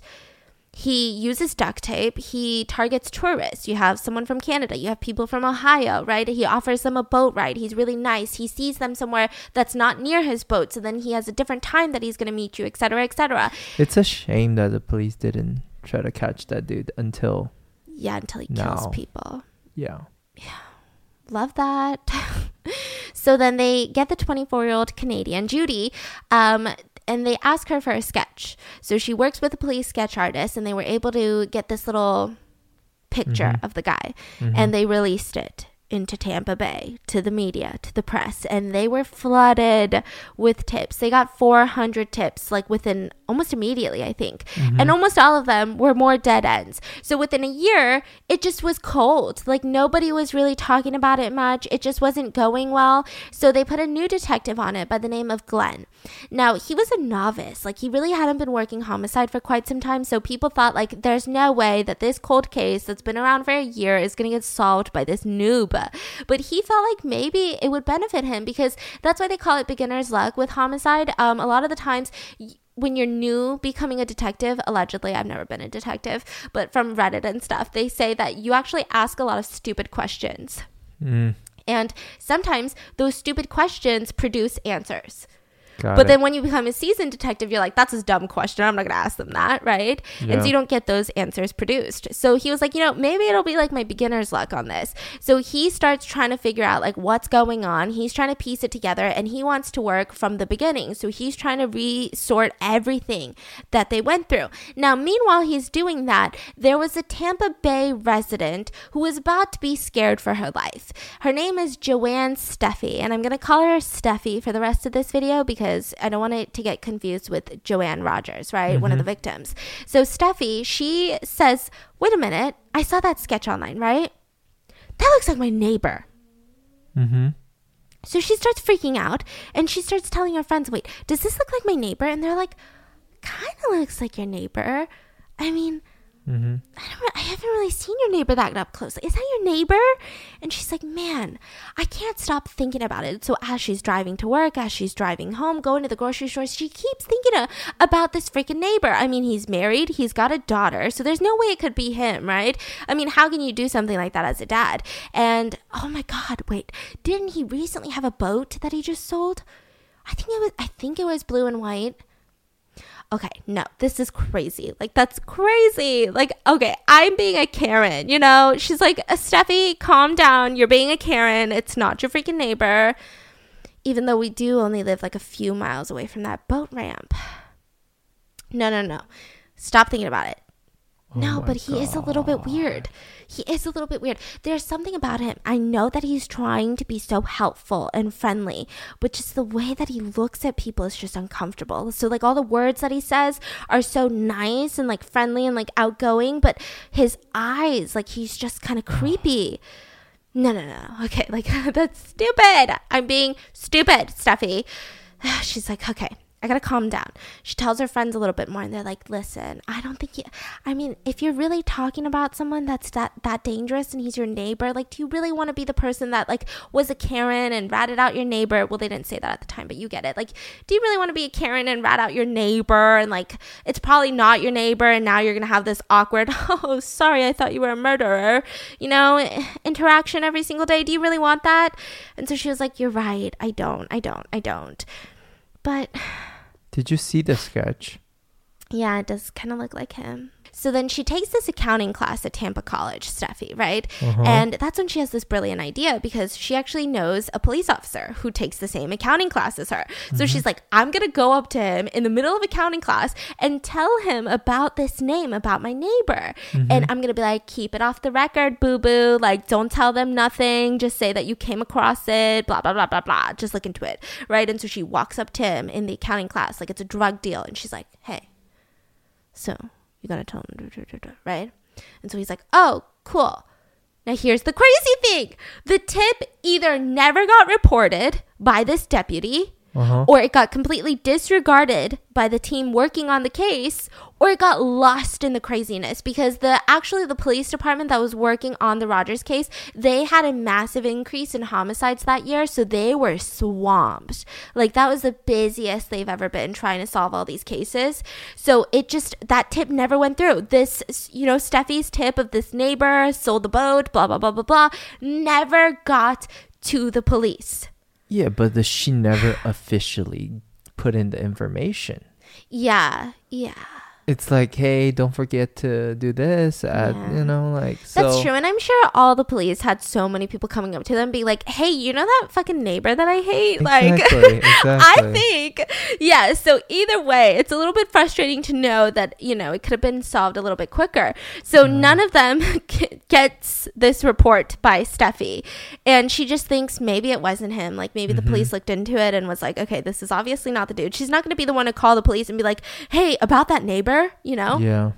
So that's when it gets really intense. Now, the investigative team that's working on it, his name is Glenn. He just starts amping up the investigation. He ends up going to Europe to go to the Scotland Yard, which is a very, very fancy investigative firm. I mean, they're like a police department, and they were doing this new thing called the Holmes, which is this database, and it's supposed to help you gather information, and they wanted to sell it to a lot of police departments in the US. So they had multiple officers come from multiple precincts, right?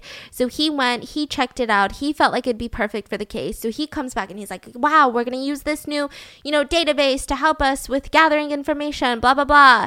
And then he goes back to Ohio another time to just get more information in Ohio. And then the investigative team working on this, they go to Quantico. Fucking Quantico.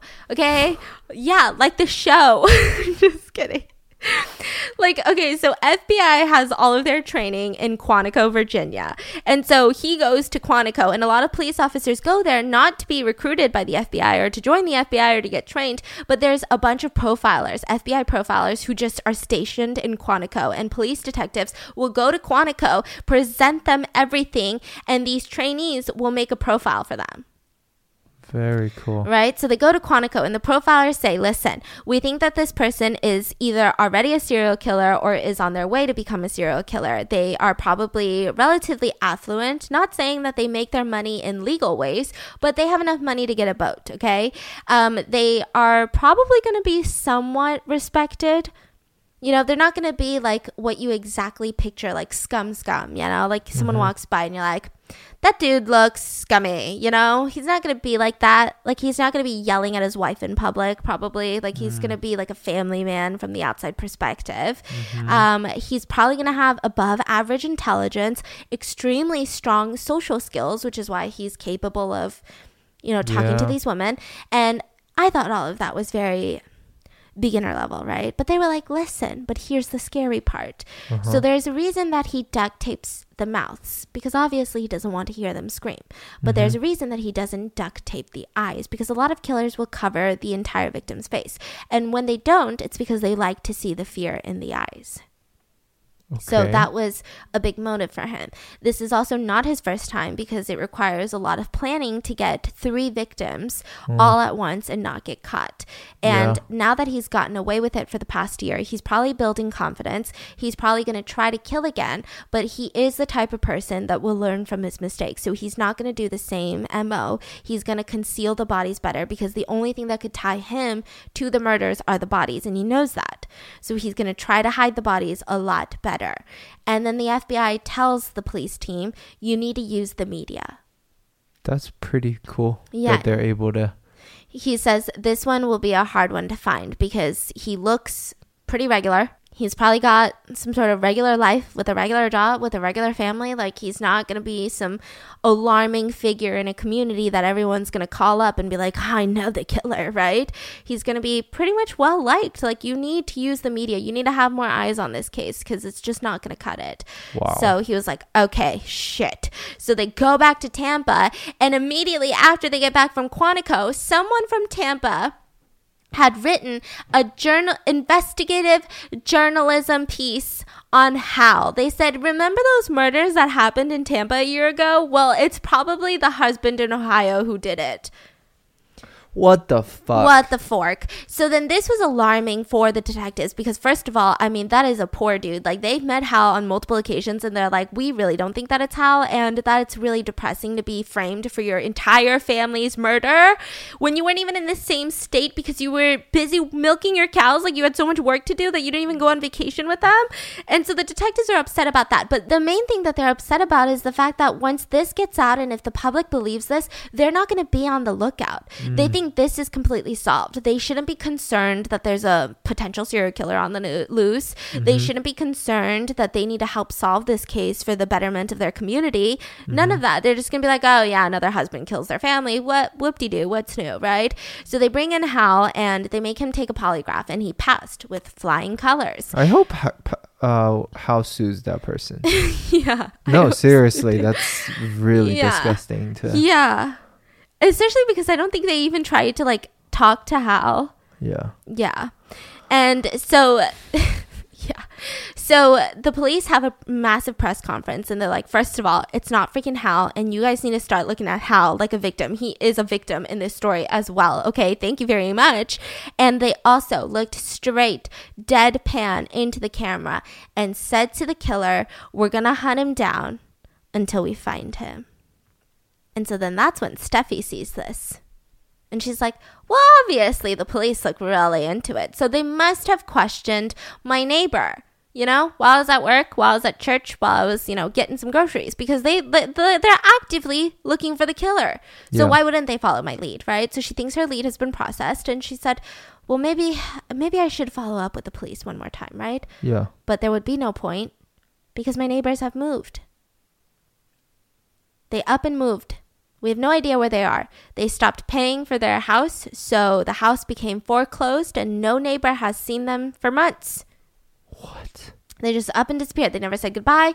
We never really even saw the moving trucks. What is about that? She thought it was weird. Yeah. Yeah. And then she was like, well, maybe, I mean, okay, just a speculation, but there was a lot of talk recently around the neighborhood that this case was going to be featured on Unsolved Mysteries. Yeah. I know that one person's going to be like, the Netflix show? It was actually not a Netflix show, I believe. It was like a TV show in the 90s. Huh. It's almost like Dateline right now. Okay. Yeah. So it was going to be featured on Unsolved Mysteries. And she was just like, okay, this is so strange. So she starts talking to her sister and she's like, I mean, I did tell the deputy in my accounting class and now it's going to be on Unsolved Mysteries. And then they moved. I mean, more people are talking about the case and then they moved. Like, you don't think that's weird? And she's like, well, I mean, I do remember seeing your neighbor. I think you should report it again. So her sister kind of encourages her to report it again. So this time she calls the police station because, I mean, he's no longer her neighbor, so she has less to worry about. So she calls the police station and she says, listen, you need to look into this name. You need to look into this name. His name, my neighbor's name is Oba Chandler. Okay. Right? And they say, okay, cool. Thank you so much. Yeah. Do they even care? Yeah, I mean, they were getting so many tips. And this is the crazy thing. I mean, I don't even want to get into the nitty gritty of it all, but the police station, there was a whole battle within that station too, because the minute that Unsolved Mysteries said that they were going to take up this case, there was so many other police detectives who were mad at the detectives working this case. Uh-huh. Because they were like, see, you're just milking a case and not trying to do as much work as us because we're working on like 25,000 different cases and you've got this one ass cold case that you're working on and you're just trying to do it so you can get a book deal, like start your own podcast or some shit. I don't know. Like they were just so mad. Like they were like, you're really just trying to milk it for what it's worth. And they were like, no, we're not. And then also on top of that, they were spending a lot of money, a lot of resources on this case. So the police station were like, listen, we've got so many more homicides that we need to solve and the community is like turning on us because we're not solving these homicides and you guys are spending so long on a case that we just don't think is going to get solved. And so the detectives, they knew that the longer they had media attention, that's really the only way to get cases solved, they said these days, which I mean, I'm really proud and hopeful that maybe like I can be a little bit of a contributor, but apparently they said like podcasts and all these like media forms of keeping crimes in the spotlight is really good because that gives police pressure. So once that pressure is lifted, that's when you don't really know if they're going to continue investigating. That's very fucking true. So if every week journalists and all these like podcasters are like, where the fuck is this going? They can't be like, oh, we closed the case. Because we'd be like, what? Yeah. You know, so they said we have to keep press. As long as we keep press, we'll have enough money to fund the investigation. So they were doing some crazy shit. They got some company to donate a billboard, and they put up the pictures of the Roger family up on that billboard and stuff.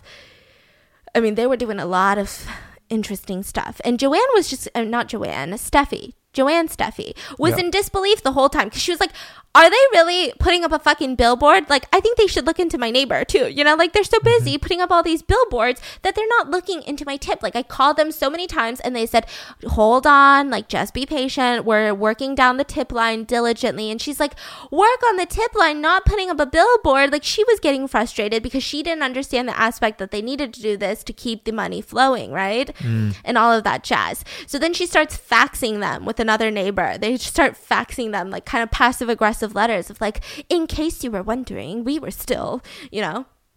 And finally, one of them kind of stuck with one of the clerks at the police department. She was like, okay, this is a really mean worded letter that we just got faxed. Like maybe I'll look into it for the police officers. And she sees Oba Chandler, who has a criminal record, look so similar to the sketch. So then when they were having their investigative team do a sit-down conference of like a brainstorm workout, right? She was in there and she's not a police officer. She was like a secretary, right? And the police officers are like, any ideas? Anybody? Any ideas? And she was like, I kind of have an idea. And they were like, okay, what is it? And she was like, I think it's this dude. And she holds up the two pictures and everyone's like, that looks the fucking same. Seriously? Yeah. They were like, that looks like the same guy. What's his name? And she was like, well, I got a fax from their neighbors, like saying that this guy's name is Oba Chandler, but he recently moved away. And so they're like, Oba Chandler, run him through the database. So they start digging and they find out that he has been in trouble since he has been a boy. Like he's been a professional con man his entire life. He's also had a massive history of violence against women. He has 8 different children with 7 different baby mamas. Wow. Yeah, he's busy. Okay. And he would make all these fake identities to con people. Sometimes he'd be an aluminum contractor.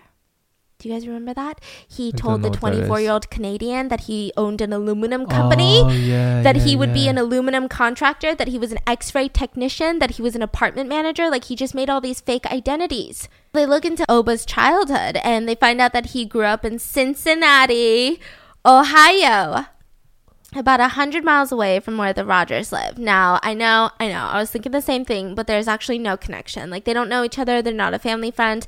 This was not a motivated murder or anything like that, right? And at 10 years old, his dad ends up dying by hanging himself in the basement. And this was very bad for Oba. I don't know if he loved his dad or if he didn't like his dad, but for whatever reason, when the funeral came around, and you know how after they put the coffin into the ground, they have to put dirt over the coffin?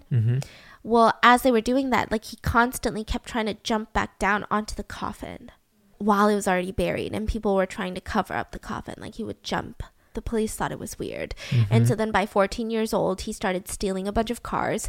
By the time he was 18, starting from 14, he had already been arrested over 20 times. In 4 years. That's insane. And so then as an adult, it just starts getting worse. Like he starts dealing counterfeit money. He starts burglarizing people, kidnapping people. He had armed robbery. It was bad. Wow. One of his arrests, he was masturbating while he was watching through a neighbor's window of a woman. He was being a peeping Tom. And then another arrest was that he stole 21 wigs from a beauty parlor. He was just like, these wigs look cool. I'm going to steal them. So he stole them. I don't know if he resold them or if he just wanted them. I don't know. I think there's other more valuable things to steal if he's trying to sell them. Yeah, that is true.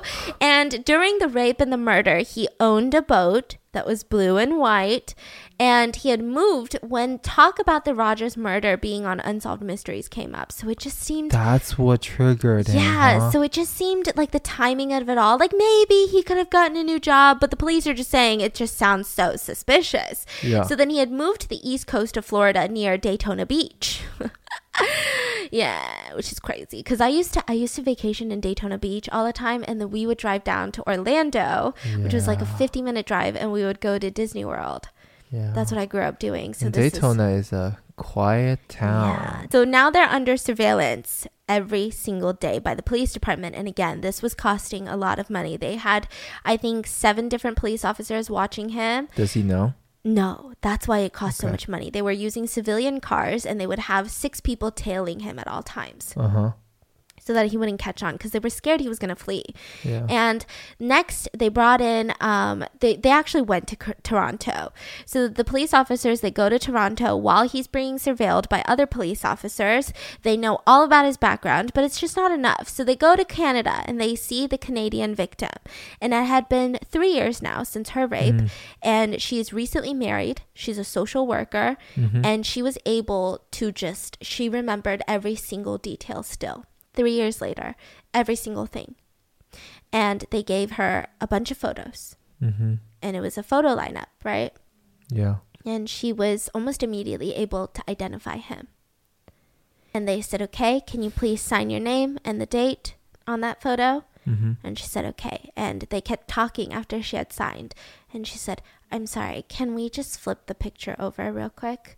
And the district attorney, one of the DAs, went to Toronto with the police officers, because what they had to do is they had to see if this woman was credible. They had to see if they had enough to make her testify. Would the jury believe this? Is this something worth pursuing? And they felt like it was. I mean, she just was as credible as a witness gets, really. They decide to arrest him. Now, this was a huge debacle because, I mean, I don't even want to get into it, but apparently what happened was that he was trying to skip town for a second. They thought that he was going on vacation, or maybe he was going to murder somebody else, or maybe he was going to like a hideaway. They wanted to figure out where he was headed because it was out of his routine, and the police are like, where the fork is he going?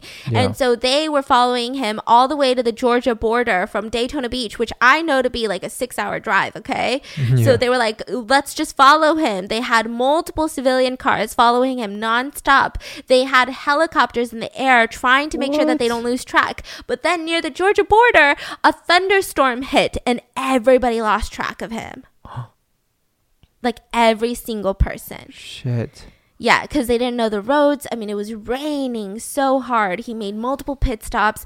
They just could not track him.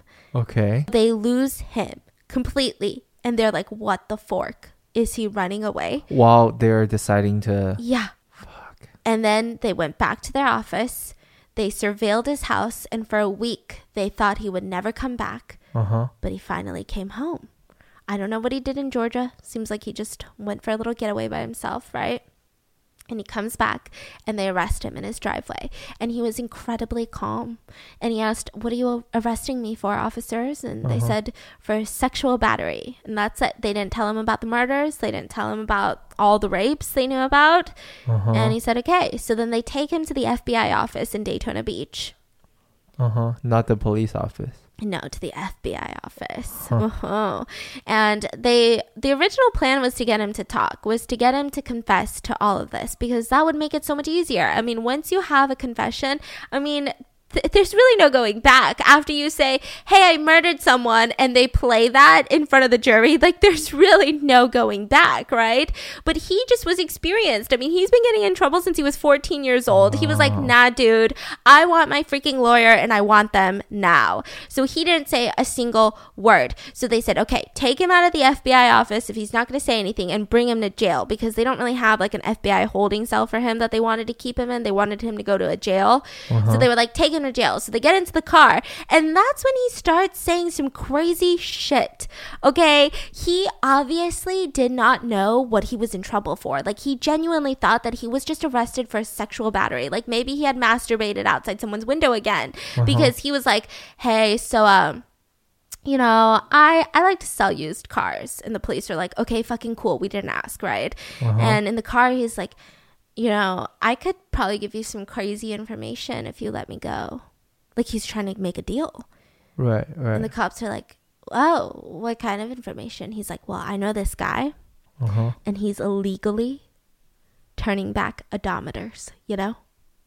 So like on used cars, you know how the mileage is like 6,000? I can bring it to him and he'll change it back to like 3,000 and I'll make so much money reselling it because they think it only has 3,000 miles. Dude, this guy is fucking crazy. And the police are sitting there thinking to themselves, this fucker has no fucking idea what he's just been arrested for, that he genuinely thinks that we arrested him for a small little charge, which, by the way, like sexual battery for someone turning down odometers. Like, really, are we going to compare those two right now? But like, you get it, right? Like, are you kidding? Like, he's so seasoned. Yeah. He is so seasoned. And so they're like, oh my fucking God. And then they were like, we're good, thanks. And so then he was like, by the way, guys, like, I know that I'm like strapped up in this car, but can you not handcuff my arms behind my back? Like, it twists my arm. Can you at least do it in front of me, like on my stomach? And the police, all they're thinking about is how all three women were found with their hands tied behind their backs. So they look at him and they say, no, the handcuffs are staying exactly where we put them. He finally finds out what he's arrested for, all of the rapes and shit. When I say and shit, I'm just really mad. There was a lot of charges, okay? And so then the bond was set at $1 million. And the press was really worried. I mean, everyone was really worried because it's one thing to prove that you had met someone. It's another thing to prove that they were on your boat and then you killed them and then you raped them without solid evidence, right? Mm-hmm. And so everyone was worried. I mean, Hal, we'll talk about Hal later. There's a lot with Hal. I'm so sad. But the police, they had something. The police had Crystal and Rick Mays. So Crystal is actually Oba's daughter, one of his 8 kids. Uh-huh. And she had a terrible relationship with her dad. And she said, listen, he drove to Ohio one day and he told me that he had to run from Florida because he murdered and raped some woman. What? And apparently her husband, Rick Mays, heard the same thing. So they went to the police and they were like, listen, my dad is talking about how he murdered people. I mean, I don't even know like what to do about this information. Like, did he murder people? Yeah. Like, what do we do? Like, we're scared. And so the police were like, great, you can testify against your own father. Perfect. And so then the judge was like, yes, this is enough information that I need. So the judge has a grand jury, which means this is before the trial. This is literally letting a jury know, should we even press charges on this person? Mm-hmm. And they said, yes, we need to press charges. So they said, perfect, we're going to press charges on him and the trial is going to be in 2 years. What? Yeah. So 2 years. What's taking so long? Yeah, it takes a long time. Which is really shitty because when you have a lot of innocent people, side note, he's not innocent in my eyes and in the jury's eyes, but we get it. Anyways, but it sucks when you have a lot of innocent people because they just stay in prison till trial. Wow. And sometimes they don't have money to get out. So that's why most of them plead guilty. Side note, continuing on. So the trial was in 2 years, okay? And they're like, we need more evidence, right? Because here's the thing. Oba treated his daughter really horrendously. So the defense attorney could just be like, well, you hate your dad. This could be the perfect reason that you testify. And it was even more insane because Oba actually tried to frame his daughter and his daughter's husband for a drug deal. So, like, there's a lot of bad blood. Like, this is not the most credible witness that has ever existed in the history of the world. Now, what the police did find that was fascinating was that they actually found phone records to his house of him calling from a boat. Now, the way that they found this out was because when you use a boat phone, and I don't know if it's like this still to this day or if it was just back in the day, because I don't have a boat. And what you would do is you'd use your boat phone and you would dial a number, but it would take you to this boat service toll. That'd be like, hello, like, who are you trying to reach? And then you give them the number and then you give them your name and the boat that you're calling from, and then they will call. So it's like a mediator. It's almost like you're making an international call, kind of, right? But you're on a boat. So apparently he made a bunch of boat calls from his boat called Gypsy One. Yeah, that was his boat name. And he told the operator his name was Oba. And he called his wife, who was at home. And this coincided with the times of the first rape of Judy, that he was on the boat. So we can now pinpoint that he was on his boat when Judy was raped. We can also pinpoint that he was on his boat the night that the Rogers were raped and murdered. Because he made a call on the boat. Yeah, so he can't say, I wasn't even on my boat. I was at home, you know? Because now they can pinpoint you were on your boat. Yes. And now they just have to prove they were on the boat with him, right? Yes. And so he's like, listen, I just called to talk to my wife, Deborah. And then Deborah was questioned and she just pled the fifth to fucking everything. She's like, I plead the fifth. I don't freaking know. Right. And the police don't think that he told Deborah what he was doing. Like, they don't think that he called and was like, yeah, I'm raping some people right now. Like, hold on, baby. You know, they think that he was calling to be like, oh, like, honey, I'm so sorry I'm late. Like, I think I'm going to be a couple hours later tonight. Like, something's going on, you know, like as an excuse. It seemed more of like that. So maybe she felt like she had to protect him because she didn't think that he was guilty, because later on she ends up switching sides, right? She just, she gets real mad. So then September 1994 is the trial. The murder took place in 1989, right? The trial happens, and Oba, he ends up coming into the courtroom, and he looks just, I mean, I don't even know, the way that people describe him is mildly curious, slightly bored. Like, that was the expression on What? Like, What not kind of description not like is that? not really intrigued, not really entertained or fascinated, just like, let's see where this goes, but also kind of bored about it. Like, that's how he looked. And like bizarrely okay, like bizarrely cheerful, like bizarrely like, hey, how you guys doing? Yeah, I'm a little bored, but whatever. What Like in that, the world? that was his attitude. I mean, it was crazy. So then the opening statements happened, and I believe there was 8 women on that jury. So Wow. it's a tough case you're going to fight right now. Yeah. So there was a lot of women on the jury, and it was a shit show. The prosecutors opened up with their statements. They were like, by the end of this, you're going to know exactly what happened. The defense attorney was like, oh, by the end of this, you're going to actually hear from Oba himself and how he couldn't have done this. And everyone's like, this is insane. Like, normally people who are on trial for murder never testify. So this was going to be a shit show. So he's going to testify even though it wasn't for self-defense. Like, that is unheard of almost. And how can you trust this person to not mess up on the stand? I mean, there's a reason that people convicted of murder or are on trial for it don't testify. Yeah. Right? So everyone's just like, what the fork is going to happen? So then the trial starts, and it was intense. The prosecutors brought 20 witnesses a day. They brought in, the daughter of Oba to talk about it. They also brought in a bunch of people who were in prison with Oba for the past couple of years while they were waiting trial. And they said, listen, I was Oba's cellmate and he told me some crazy shit. And they're like, what kind of crazy shit did they tell you? And he's like, well, he would always brag about how he had a boat and he would take these women out to sea and he would just look at them and be like, hey, what are you going to do? Fuck or swim? Okay, one thing, like, you really can't trust your cellmate there. Yeah. Like, what are any of them thinking, you know? I know. And then you have another cellmate that was like, oh yeah, he was bragging to me about how he raped a foreign woman because she was Canadian, like a woman from another country. Yeah. And then he talked about how that Canadian woman was only alive because her friend was waiting on her. And he looked at me after he said that and said, because dead people can't talk. Like, he wanted to kill her, but he couldn't because he wants to kill her because dead people can't talk. What the fork? I wonder has he killed more people? That's what people suspect. I mean, there's no way. So later we find another link, but that's it. But there must be more. So then Judy ends up testifying, which this is insane, okay? Who is Judy? She's the Canadian woman who was raped. Yeah. If you guys follow true crime cases, you know how rare this is. Because he was being tried for the Rogers case. And it's nearly impossible for you to bring in other people that are related to different cases.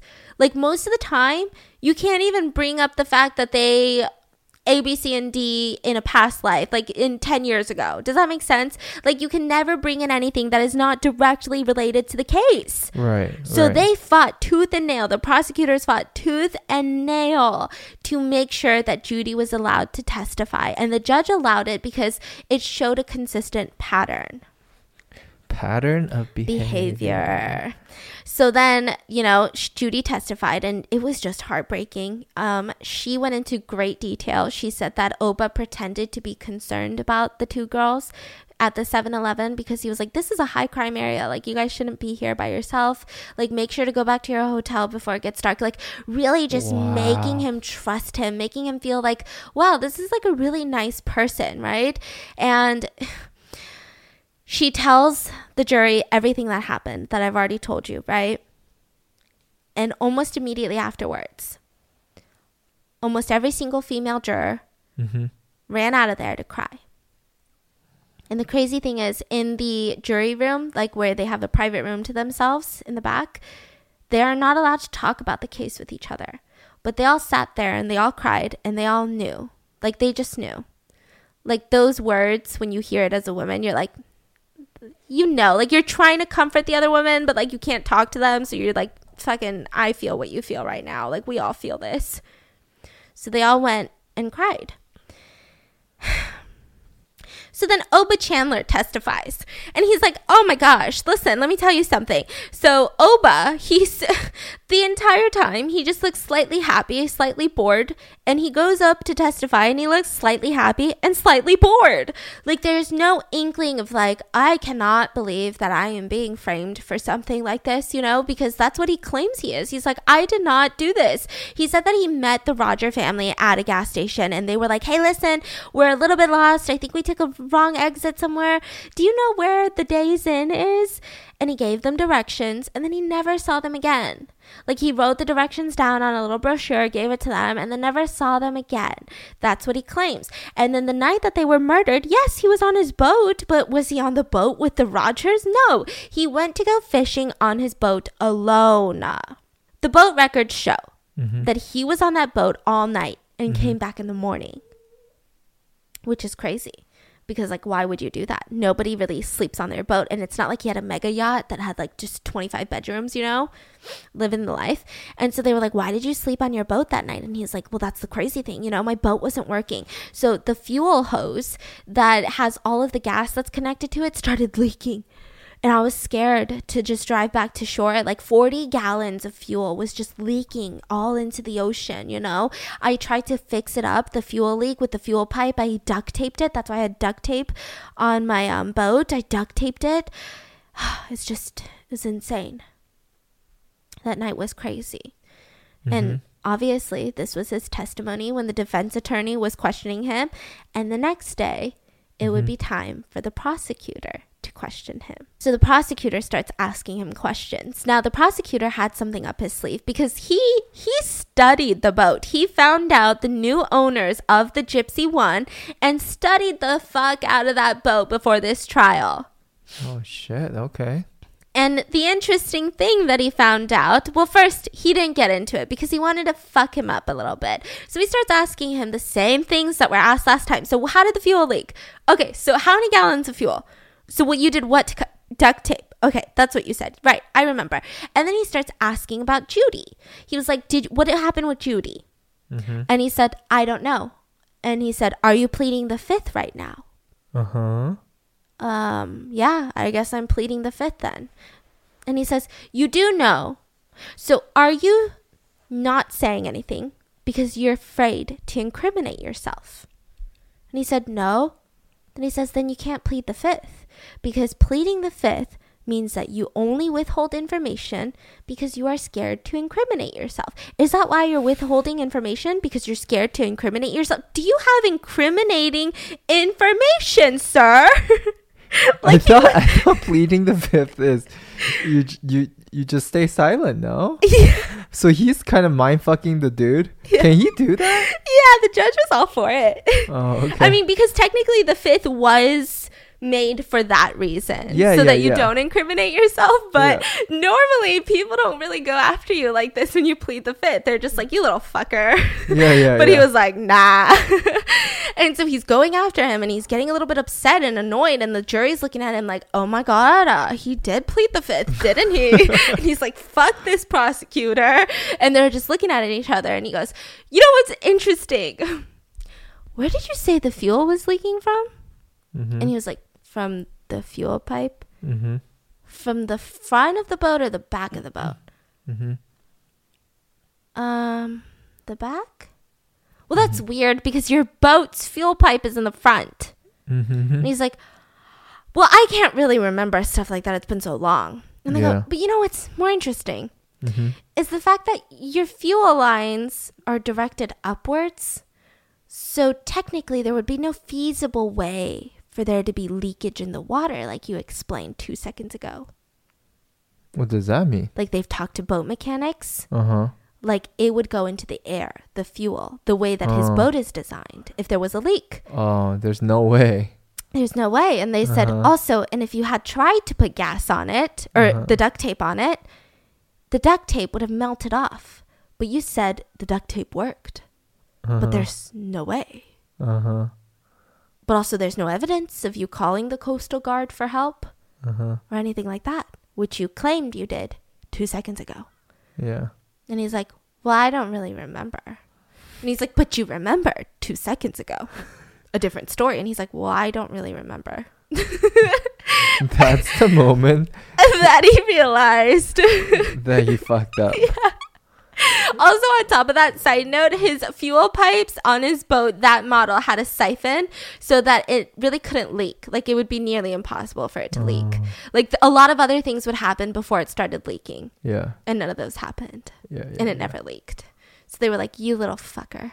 Yeah. So then the case closed, and it was time for the jury to decide what was going to happen. It took them about 5 minutes. Wow. And they came back. And with shaky hands, one of the female jurors read guilty on all 3 counts of murder. And he was sentenced to death via the electric chair. Was his reaction captured? He was just kind of sad looking, but not overly sad. Not emotionally sad. Just like cool. Mildly sad. Like mild. He's a very mild reactionist. So he was mildly sad. And the judge said incredible words because, let me get the quote. I mean, I am going to butcher it. Okay, this is what she said in quotes. Yeah. 1 victim was first. 2 watched. Imagine the fear. 1 victim was second. 1 watched. Imagine the horror. Finally, the last victim, who had seen the other 2 disappear over the side of the boat, was lifted up and thrown overboard. Imagine the terror. Oba Chandler, you have not only forfeited your right to live among us, but under the laws of the state of Florida, you have forfeited your right to live at all. And she ordered him, and the judge ordered him to die via electric chair and said, may God have mercy upon your soul. I think those words really put in perspective that he raped as the loved ones watched and couldn't do anything about it. And I don't think that there's anything scarier. And then they watched as he threw them overboard to their death. He was executed in November 15th of 2011. And his last words were, kiss my rosy red ass. What the fuck? Yeah. 2014, they were able to access a bunch of old cases from the 90s. And one of the cases that they had submitted was a young girl from Coral Springs who was murdered after she was raped. And this happened November 27th of 1990. And they found the DNA, they saved it, and in 2014 they retested the DNA and it matched with Oba. So they realized that that was another victim. So that's 4. They're not really sure if that's it. I mean, it sounds like there's got to be so many more. Because he was so ballsy. He has a way of doing things. So with the Coral Springs murder, what he did was he followed this woman and he stalked her outside of work every single day. And he understood her routine, her schedule. And one day he waited outside of her work and he had his car there. And all of her tires were slashed. So she's like, what the heck? And she's like panicking. And he's like, oh, do you need help? And pretended to be that nice civilian, just willing to help randomly. And she had never seen him before. She didn't know he was a creep. She was just like, oh my God, imagine my luck. Like there's just this nice person who's willing to ruin their afternoon helping me with my stupid tires, you know? Let's talk about Hal. Yeah. So then the case is closed and Hal attempted to commit suicide. He got on a motorcycle And this was right after the case was closed? It was during the trial. He got on a motorcycle, or a little bit before, well, sometime.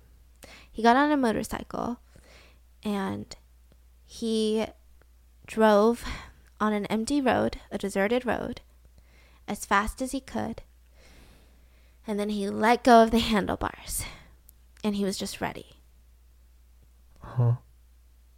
And then about a mile or two later, he doesn't really remember what happened, but he was just laying on the pavement and he was alive. Uh-huh. He didn't crash. He didn't fall off in like a super dangerous way. He genuinely doesn't know what happened. He can't remember. Yeah, but he was looking up at the sky and he was laying on the pavement and he was alive. Wow. And he was like, I think Joe was like, you crazy bitch, like you're not dying. So he took it as a sign. He was like, I definitely think that his family was like, you're not going. Nope, Dad. Mm-hmm. Mm-hmm. Because he was young. I think he was in his 30s when they all died. Yeah. So he's still on his farm, still milking his cows. He hired a bunch of people, so he's not milking his cows alone. Wow. Yeah. He's in a relationship now.